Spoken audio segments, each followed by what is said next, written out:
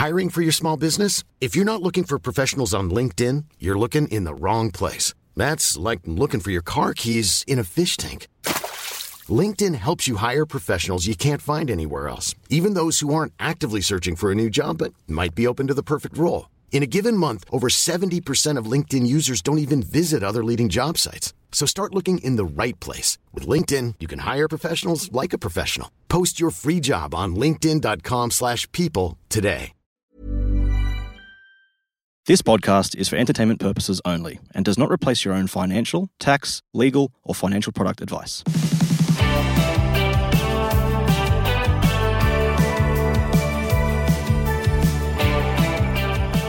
Property is almost like a religion in Australia. And while I'm not sure I subscribe to it 100% like some of the zealots out there, John and Emily, what up? It's important because everyone lives in a house. A lot of you want to buy investment properties to build your wealth. Now, this episode is a takeover. We've got John Pigeon, who usually is on a Tuesday show, and Emily Wallace. They host the My Millennial Property podcast, and they are talking all things property today. We put a thing up in the Facebook group, ask questions. The reason I'm having a bit of a break from the Tuesday shows is I've just had my left lateral ligament reconstructed. So thank you everyone for your well wishes, and thanks to our listener who was the nurse in the theatre room. I forget your name, but that was kind of cool to meet someone like that while I was all drugged up and ready to go. But hey, we'll get straight into it. But before we do, a couple of things. One, we've got a couple of new podcasts. The first one, Retire Right. It's been on the back burner for a while. We've got the first few episodes out there, so you can listen to Retire Right. Send it to your parents, send it to your grandparents. It's all about the stuff over age 50, over age 55, into the actual retirement years, and really planning that. And number two, huge announcement that we've recently made. My Millennial Daily is a daily drop podcast, 5 minutes a day, exclusive to Spotify. Yes, it's a Spotify exclusive. That doesn't mean that it costs money. You just need the Spotify app if you want to listen to that daily. Spotify wanted something for their daily drive playlist, and it's kind of cool because remember I started My Millennial Money Express, wanting to do the Express daily episodes, and I never got around to it. Well, hey, we're actually finally doing it now. So My Millennial Daily, John Pigeon will talk about property 1 day a week. Shelley Johnson will talk about careers 1 day a week. I'll jump in there the other two. And on the Friday, the three of us will have a quick powwow. It's short form. It's to the point. Each day, Monday through Friday, exclusive to Spotify. Jump on, give it a follow. And yeah, let me know if you want us to cover any 5-minute topics, because it's really cool to get in, get the topic done and get out. But thank you so much for your support, everyone. My Millennial Daily, Retire Right. It's all happening. All right, I'm Glenn James. You're listening to My Millennial Money. Here's John and Emily from My Millennial Property.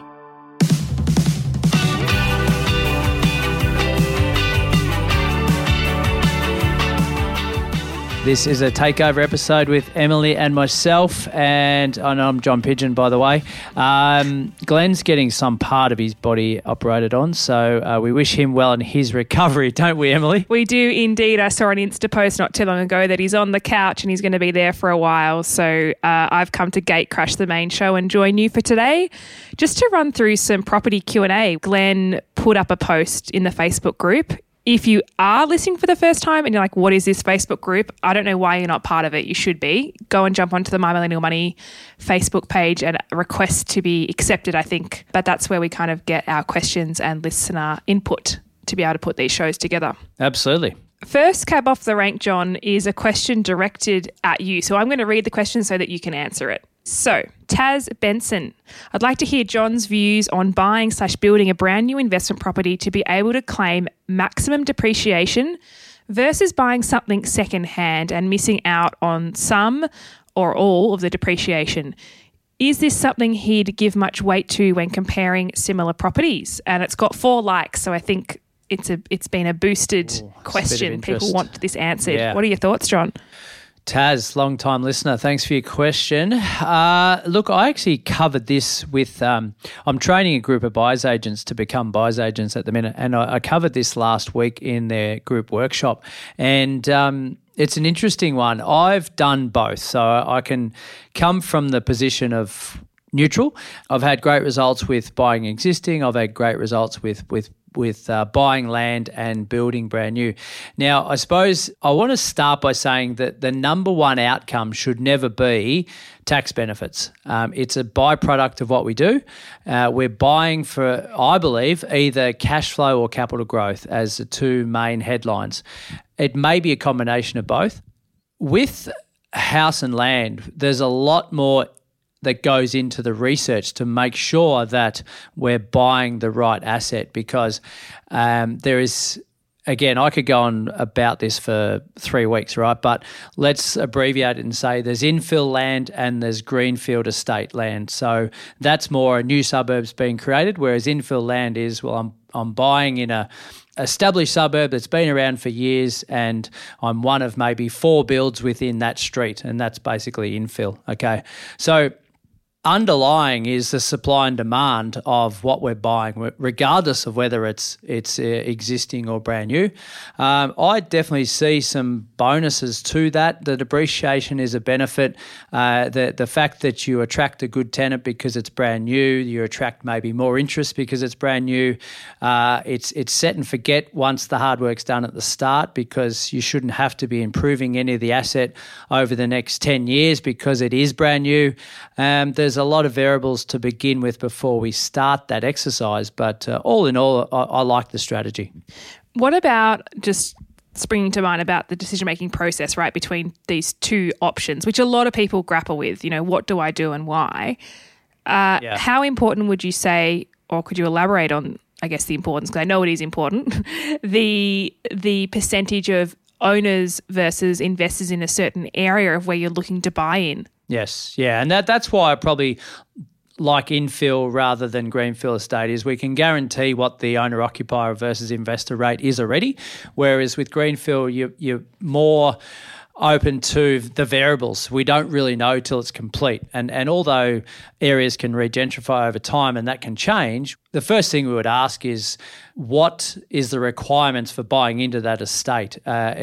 What's the ratio of owner-occ versus investor, and what limitations do you have on investors buying into this particular estate? So that's probably one thing you can do. But yeah, great point. You need to make sure that you're an investor in a street that has 80% owner-occupiers, or 90% even, yeah. So what you do want is a level of scarcity. You don't want to be, 5, 6 in a row, all brand new builds, all asking the same rent. You want scarcity so that you can get a lot of applications, pick the best one, and ensure that your property is in demand when you are an investor. So hence, obviously, your preference of infill land as opposed to greenfield estates. I echo that sentiment. Yeah, and just to sort of round that question out, because we could go on for days, but I suppose the whole last couple of years with government schemes and incentives, and they're still running to an extent, does entice us into new, but we really need to understand the pros and cons and what's happening in each particular area at any one time. And people say, well, you can avoid the stamp duty on the total purchase price because you're only paying stamp duty on the land. Well, that's true, but what you save is probably your holding costs that you would use when you're building because there's no rental income. So one really wipes out the other. So it's understanding the pros and cons before you dig deep into that. Indeed. Now, the next question comes from, I'm going to say it's Jana, or it could be Janet's with a J, but I feel like it's pronounced Jana Huntkin. Jana asks, how are house valuations being affected with rising interest rate prices and inflation by banks? For example, are they all going stagnant? Are certain types of properties such as lifestyle or acreage properties going up due to low supply? If property prices are going stagnant, when will we normally, or when is it predicted that we might have prices start to rise again? Great question. It is, yeah. I don't know about what you're seeing, Emily, but what I'm seeing, especially with RP data, is that valuations are higher than purchase price or what they're asking for in a lot of cases because of the last 12 months or 2 years of increased prices. Is that what you're seeing? There's always this data lag, and I think that's why that happens. I am seeing that a little bit. I think the biggest thing is because it's all based off sold as opposed to what's coming. When you're in a downfall, your data of sold is still at the higher mark. So the swing hasn't fully yet occurred. And as a result of that, I haven't really seen valuations impacted drastically. I did have one, actually a listener of the show, shout out to Jane, and was buying a property in Melbourne, and it was a relatively new property but completed. And we had a drastic, my first ever, variation in the valuation. Lucky it was a subject to finance clause and all covered and risk covered off on. But the commentary in the valuation report spoke a lot around the market and the supply and demand and the way the market was going. And they were actually making the valuation based on the predicted drop, was their wording, as opposed to the sales data, which I found very interesting. Yeah, and you're right. I think we'll start to see a little bit of that happening, but any case, regardless of the market conditions, that needs to be taken into account. I think it's understanding what the comparable sales are in the area. The latter part of that question of, well, where do we see prices going in the next 12 months? No one's got a crystal ball, and it's really dependent on the asset type and the location in which it's in, but also the price point within that location. And then furthermore, the type of asset. Like you've got new and existing property that's fully renovated, that's flying out the door, and you've got unrenovated property that's sticking around a little bit more because people are scared to do renovations at the moment. Correct. It's a big thing that people are pulling back on the renos. Mind you, I must say, and I don't know if you've noticed this in your neck of the woods, but the lack of trades and the lack of resources is actually evening out a little bit more now. It was really, at the beginning of 2022, it was really, really evident. It was so hard to get anyone in to do quotes, or if they were quoting, they were quoting ridiculous prices. In Melbourne, I've noticed it sort of even a little bit. Have you noticed that in your patch at all? I have, and I was only talking to a trader yesterday on site for the house that we're building personally, and his thoughts were that prices are going up. They've definitely stabilised, but he doesn't see it coming down. He thinks that it'll become the new norm for pricing in a lot of cases, which is a bit of a concern. It's just like, oh, okay, just factor that in and quote away sort of thing, which is quite annoying. But any case, yeah, it's an interesting one. But the valuation side of things, generally speaking, you shouldn't get too many low valuations. I mean, if you're buying well, unless you're buying something that's a bit out of the box and you know that you can see the potential in the upside, but the valuer mightn't, which can definitely happen from time to time. The market segment conditions is a really interesting one when you look at valuations. It's one portion of the valuation, isn't it? And they rate that from 1 to 5. Like, that's basically someone's opinion. So it's a little bit unfair as to how they rank that, I think, in a valuation. But in any case, that's just my thoughts. Just a note to finish off on this question. If you have received a valuation that is not in your favour and you're, subject to valuation or subject to finance on a property, you can request another valuation. You can request a review from the initial one, but then you could also go ahead with a different lender and get them, because all the lenders have different parties they use, third parties for valuations. Highly unlikely you're going to get the same valuer twice for the one property. So definitely leverage your broker or your bank contact to dispute the valuation if it's not in your favour, or potentially look at another lender who will actually spark another valuation to take place on that property. Yeah, strategic mortgage broking. Sometimes when you're regional, you do tend to get same valuers in those areas, but definitely capital cities. Yeah, slim pickings. One valuer covers 300K. So, but generally capital cities, you're right. You can play around a bit, but again, mortgage broker in your corner is critical for that. Yeah. Aaron Loach says, Hi, Aaron. On the Property podcast, I would love John and Emily, sorry, don't know how to tag them, to discuss all the various experts who drop into your social media feeds, advertising, pay off your home in 7 years and build a portfolio to retire on passive income, etc., and then get you attend webinars and sell you a membership for further expert advice. I get there are ways to use equity and capital growth to build wealth, and certain types of loan structures are best to avoid, 30 plus years of mortgage repayments and ridiculous interest. However, I'd love to hear from John John and Emily on this. A lot of these spruikers are highly awarded, and I'm sure they do help many people, but no one ever talks about the risks or downside. Thanks. No, thank you, Aaron, for that post. Emily, what do you think? Look, there are a lot of spruikers out there, and I am constantly flooded with those ads. I've seen that one in particular about pay down your mortgage in 7 years. I've seen people spruiking, building a property portfolio of 20 plus properties in the next 10 years.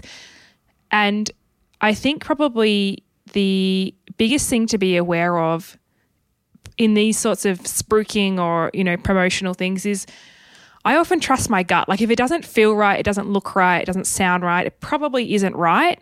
And I would be doing some serious digging and research as to track record results on clients that have gone through the process and have they indeed been successful, because I have also witnessed spruikers who came unstuck real bad. There's one in particular in Melbourne that is facing court at the moment and took people for a ride. I went to one of the webinars actually. No, not a webinar, an in-person one. Yeah, back when I was 22 and I was like, what can I do to make more money? Chicken.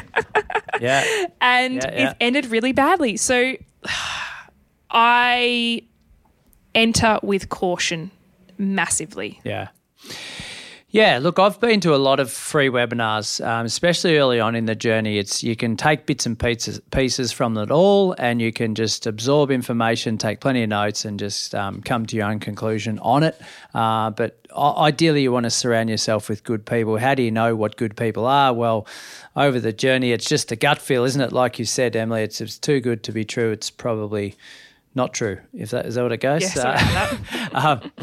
but one in particular, pay your home off in 7 years. I think that method is something along the lines of, I've got 4 or 5 properties. One of them is my principal place of residence.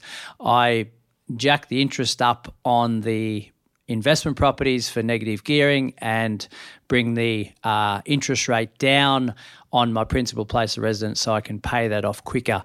There's only certain lenders, second tier, third tier lenders that will do that. So that's, I think, a method that can be used. But I just, it sparked my interest again because I'm playing around with my mortgage repayments calculator here, Emily, and I've taken a $500K loan over 30 years, fortnightly at 5% interest rate, which is probably about the standard over maybe a 10 to 15 year period.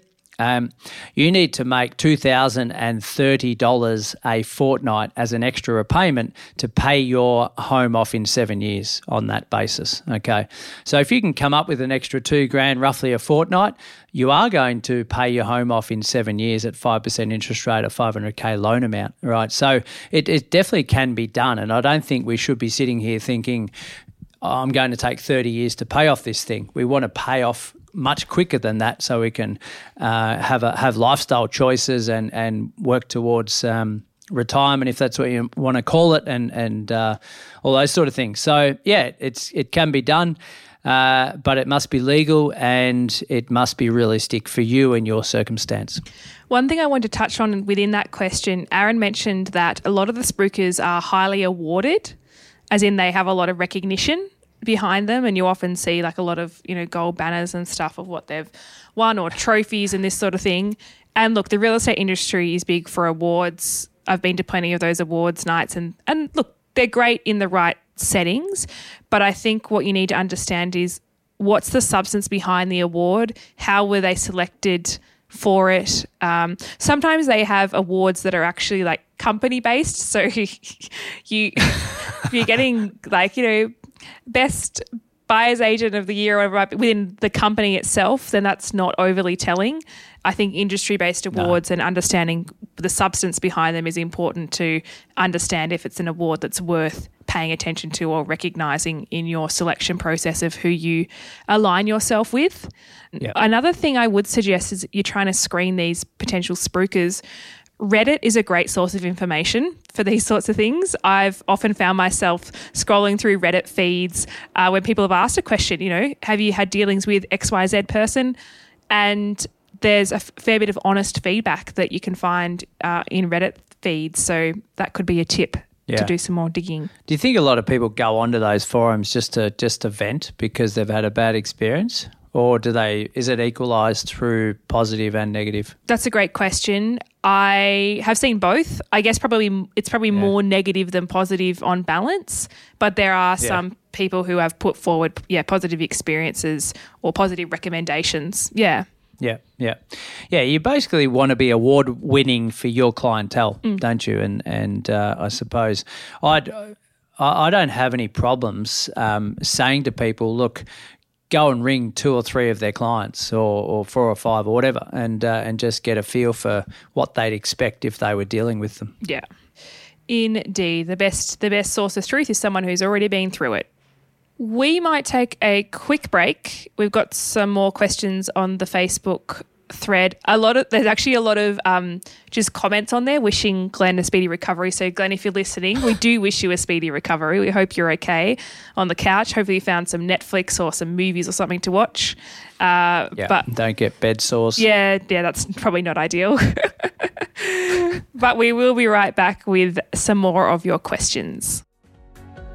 If you're after personal financial advice, don't get it from a podcast. If you would like help based on your own personal situation, head over to sortyourmoneyout.com. Click Get Help and we'd be happy to introduce you to one of our trusted advisors. Our panel of advisors, mortgage brokers and accountants work with clients all over Australia so they can connect with you wherever you are. That's sortyourmoneyout.com and click Get Help. There's never been a faster or easier way to start your weight loss journey than with PlushCare. PlushCare accepts most insurance plans and gives you online access to board-certified physicians who can prescribe FDA-approved weight loss medications like Wegovy and Zepbound for those who qualify. Take charge of your health and speak with a board-certified physician about a weight loss plan that's right for you. Get started today at plushcare.com/weight-loss. That's plushcare.com/weight-loss. plushcare.com/weight-loss. Planning for your next trip? Elevate your travel style with Quince. Quince has all the jet-setting essentials you'll want for your next getaway, like European linen, premium luggage options, buttery soft Italian leather bags, and so much more. And is all priced at 50 to 80% less than similar brands. Plus, Quince only works with factories that use safe and ethical manufacturing practices. Pack your bags with high-quality essentials you'll be wearing for vacations to come with Quince. Go to quince.com/pack for free shipping and 365-day returns. So, Anonymous says, I'd love to know John and Emily's thoughts on buying in a falling market. Do you give lowball offers assuming that the advertised price range is based on old sales data, so not reflective of current? Also, fear of buying solo and not knowing if you're 100% ready. Thanks. That's a great question. And I love the fact that this person has mentioned, like, assuming that the advertised price range is based on old sales, not reflective of the current market, which is a very, it's a key thing to be aware of, as we touched on before around valuations, based on past data. That's why they're not really falling yet, because they're not relying on today's results. So I think probably the biggest thing around navigating this market is you can be a bit more bullish in your approach. We certainly have for clients. We have put lowball offers in that I would call non-offensive lowball. Like, they're lowball, but they're not like ridiculous lowball. And we have gotten to a point of buying a number of properties even below the quoted range or just into the quoted range in this current market. So when you say lowball, are you talking like below range, like 5% below asking? Like, what sort of, do you have a ballpark figure there? So, let's give some numbers. So if it was 6 to 650 and I genuinely thought that should really be like a 550 to 6 quote, I'd probably go in at 550, 560. So what's that, 40K? 10%. 10% below. On a 600, okay. Yeah. Look, the big word that I feel myself using a lot in the last probably couple of months is choice. We're out there looking for clients. We've got 5 or 6 properties that fit the criteria. We've got choice because they're the days on market a little bit longer. they're not racing out the door like they were 12 months ago, and definitely not racing out the door over the quoted price. So it's actually the reverse. So we'll be able to say, right, okay, 600 to 630 is the guide. We think it's worth 580, but we'd like to get ourselves a discount because we can, because we've got choice. So it's now a 550 offer. That's not too offensive, but it's the ability to go in and get yourself a discount to the right vendor. Now, the right vendor depends on the questions you ask. So why are you selling? How quickly do you need to sell? What's your settlement terms? What's your days on market? Like, how long have you held this property for? All those sort of questions that you want to be engaging the agent with. I think one caveat over this lowballing scenario as well, though, is A-grade sought-after property that's tightly held still does well in this market. And I've harped on about this a lot on socials recently, that the things that are selling well and are competitive in this market are actually the properties you do want to buy, because if they can withstand this market and the conditions we're currently facing, when we're actually in a much better market, can you imagine what would happen with them? So whilst it's all good to, get a bargain or get something below the advertised price range, if the property suits your needs and is what you're after, then that's awesome.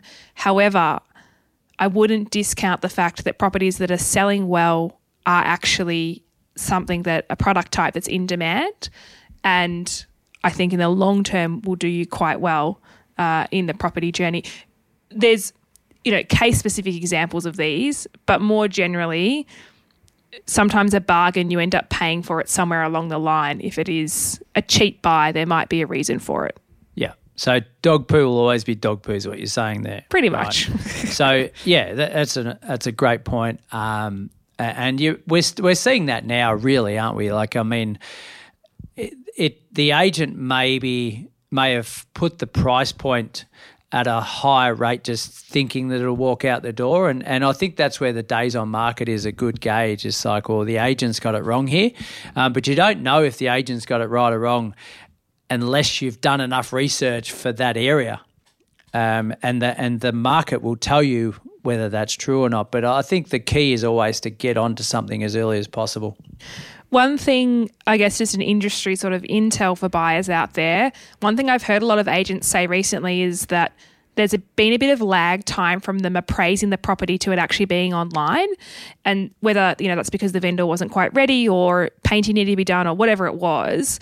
And in that time, even if it was a 4 or 6 week period, the market has shifted, and so the appraised price that the vendor had sort of signed up on is actually not that valid by the time it hits the market. And then it's actually a matter of educating the vendor, which a good agent will do well, that the market has shifted even in this month or 6 weeks or whatever it might be. And so we need to adjust the price.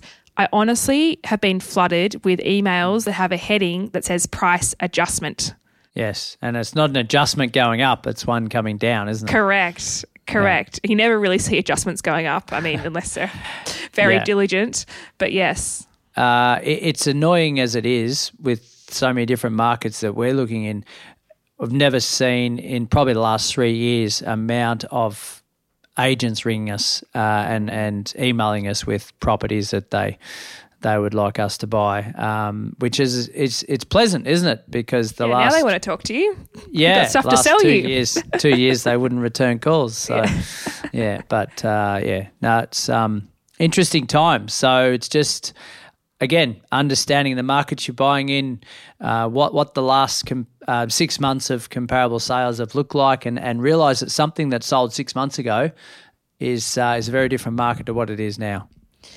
Our next question comes from Julia Shellabia. And Julia asks, what's more likely to have capital growth over the long term, a 3-bedroom house in a larger regional area or a 2-bedroom unit in a capital city, assuming both are in demand property types? Oh, this is almost John versus Emily, this one. City girl versus regional boy. You go first. Oh, look, I need more context around it. If I've got a 3-bedroom house that I can subdivide in a regional, I'm taking that every day of the week. My instinct is to go the city one because of lifestyle and amenity. And I used to call myself a Tassie girl, but I'm really now a Melbourne girl. Like I feel like Yes. I'm well and truly Melbourne. What's interesting is my view on that has shifted with the way the rental market is at the moment. Like everything is renting out so well in the inner city market. There's 50 people lining up to inspections. It's crazy. However, coming back to the capital growth, which was actually the basis of the question, I do feel there's merit in something that does have a land element. The only exception to that would be if the inner city unit, had a large pull towards some sort of value add, whether it was a facelift reno or something that they could do to make it better. But I do feel like the regional is probably going to outperform. Wow. This is groundbreaking. I'm just being honest. Yeah, and honesty is the key here. Yeah.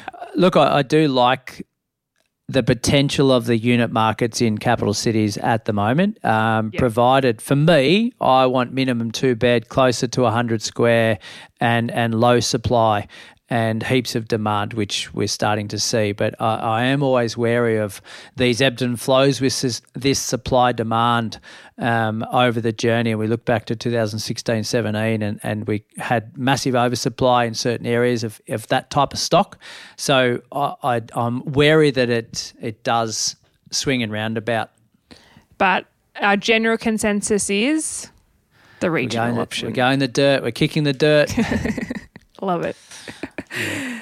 Good question though. It's a hot on a lot of people's lips, that one, isn't it? Because we can go and buy a unit for say 600, or we can go and buy regional 3-bedder with some dirt and same price. The yields are probably going to be similar depending on which location regional, but it's the growth that people want.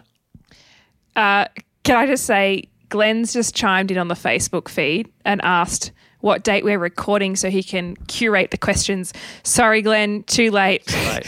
We're on the last question pretty much. So it's 3/4 time. We're eating oranges. You lose. Too late. Okay, Cat Ford. This is for Glenn. He's not here. He's on the couch. But anyway, hey, Glenn, if you're buying your first home, which you'll later be turning into an investment, are you better off buying something under $650 in New South Wales to milk the most of the first homeowner grants, knowing you won't be able to use them again, or to buy at a higher limit that you're comfortable with in the hope of getting a better property and forget the grants? Kat, great question.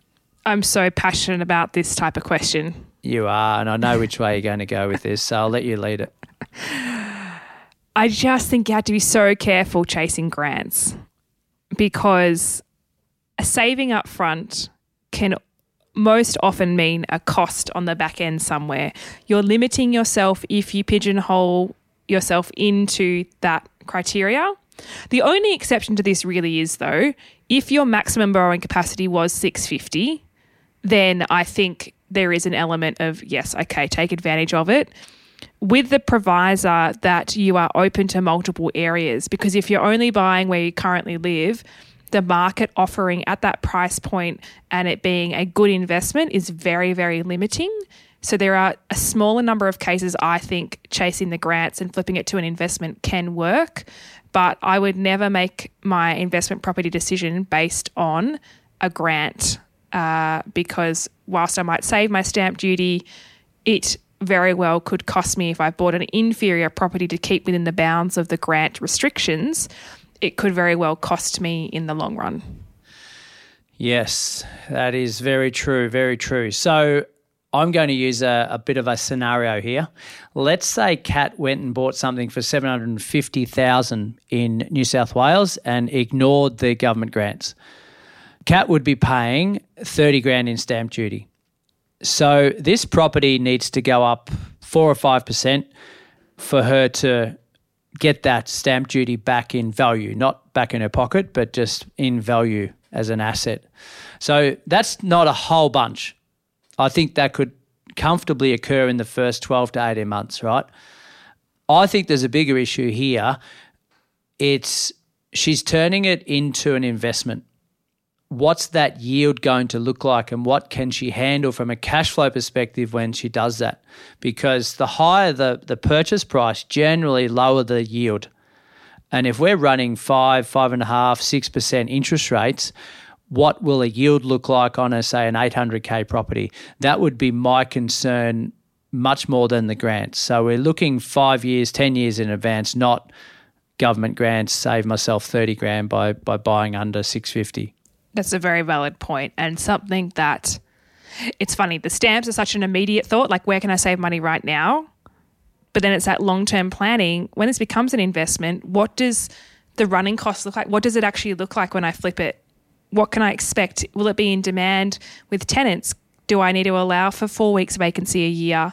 What body corporate fees involved if it is part of a strata, or what are my rates? All those sorts of things. I think you really need to get a full picture before you commit to a decision. And having as much information as possible will lead you to the right answer, regardless of grants or what's available, and regardless really of purchase price. It will lead you to the correct answer of what you should do. Yeah, should do. Absolutely. Yeah, but again, a common question on lots of people's lips at the moment. We've spoken about it on My Millennial Property a number of times, Emily, how these, I suppose, caps or ceilings, thresholds aren't high enough, and therefore we're forced to basically ignore a lot of the grants anyway or concessions because of that cap. Another, I guess, extension of this question that we get a fair bit is, how do I go from my first home into my upsizer, like into my next home, and how do I assess whether I keep my first home and flip it to an investment, or do I sell it? How do I pull out the equity? John and I are actually dedicating a whole episode to that in the coming weeks, because it is such a common question, and maybe, I guess, a reflection of the stage of life that a lot of the community are in terms of going from their first home to their next home.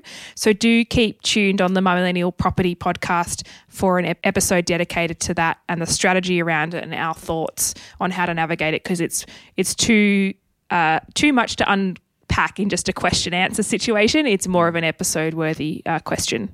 Yeah, totally. And someone said to me that they're a new listener on My Millennial Property. They didn't know that it was sort of over there, or they were just in My Millennial Moneyland, which is okay. But yeah, we have been running sort of a good 3.5 years, I think. So you've been around even a couple, haven't you? We've just had our 2-year anniversary, actually. Wow, we didn't celebrate. We may have to do that at the Christmas dinner. Yeah, 100%. Yeah. All right. Any more? I think that's all we got. I think there's a couple there for you and Vince, which must mean you're doing a takeover episode soon. Yes, the great old grey wolf. The grey wolf. Does he like to be called the grey wolf, or? I don't know. Hey, Vince, shout out.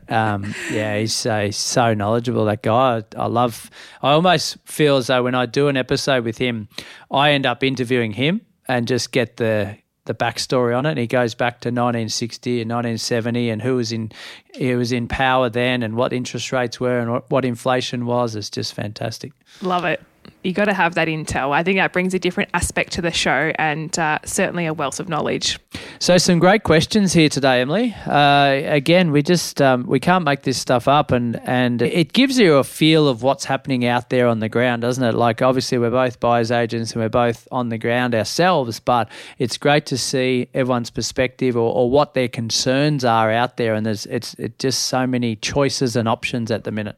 Plenty of things to consider, and it's always good to have a sounding board. You know, if you can put your question forward and have some people flesh it out, and even posting in the group. What I love is seeing people post their situation and people chime in with when they've been in that position themselves or what they would do. I love reading all the comments, and I actually spend a fair bit of time just scrolling through the Facebook group, if I'm honest, of a night time. But yeah, I mean, that's the value of the community, right? Everyone's there to help. It's such an inviting and warm community, and testament to everyone in the My Millennial team who've made it that way, yes, particularly Glenn. Absolutely. Yeah. So yeah, I hope that you've enjoyed today's episode. If it was your first time listening, stick around, check out some of the previous episodes that are on the multiple podcast channels, quite a few shows under the My Millennial brand. We'd love for you to go and check out some of the career shows or check out the property one. I lose track of how many different ones there are now. I feel like there's quite a few floating around, but be sure to have a look. Yeah, My Millennial Trader or something. What's going on? The new one. What's that? Well, there's trade out, but there's retire right as well. Retire right? Wow. Yep. Yeah, it's expanding, isn't it? Yeah. If they want to reach out to you and your services in Melbourne, they're hooking up via Emily, something like that. You can if you just Google Emily Wallace, there's a page, there's a link. You can book a call, or you can just check me out on Instagram. I don't know. You'll find me, I'm sure. And how about you, John? Yes, so if you're after a buyer's agent for investments, then envisageproperty.com.au. If you're after a clarity call, jump on Sort Your Money Out, Get Help, or just, solvairwealth.com.au. Beautiful. Love it. Well, thanks for letting me gate crash the show today with you and be your co-host. I know this is familiar territory for you, unfamiliar for me. I only pop up here maybe once or twice a year, so thanks for having me. Great. It's great to have a female voice. You can tell who's talking, can't you? Mixes it up. Absolutely, for sure. All right, thanks for tuning in. Until next time.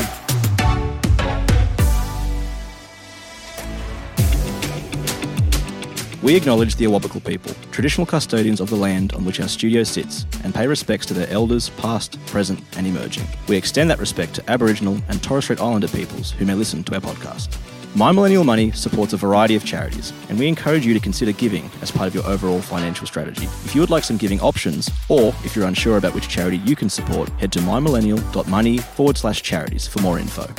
This podcast is for education and entertainment purposes. Any advice is general financial advice only, which does not take into account your objectives, financial situation, or needs. Because of that, you should consider if the advice is appropriate to you and your needs before acting on the information. If you do choose to buy a financial product, read the product disclosure statement, target market determination, and obtain appropriate financial advice tailored to your needs. Simo Interactive Proprietary Limited, the publisher of the podcast, and Glenn James are authorised representatives of Money Sherpa Proprietary Limited, which holds financial services license 451289.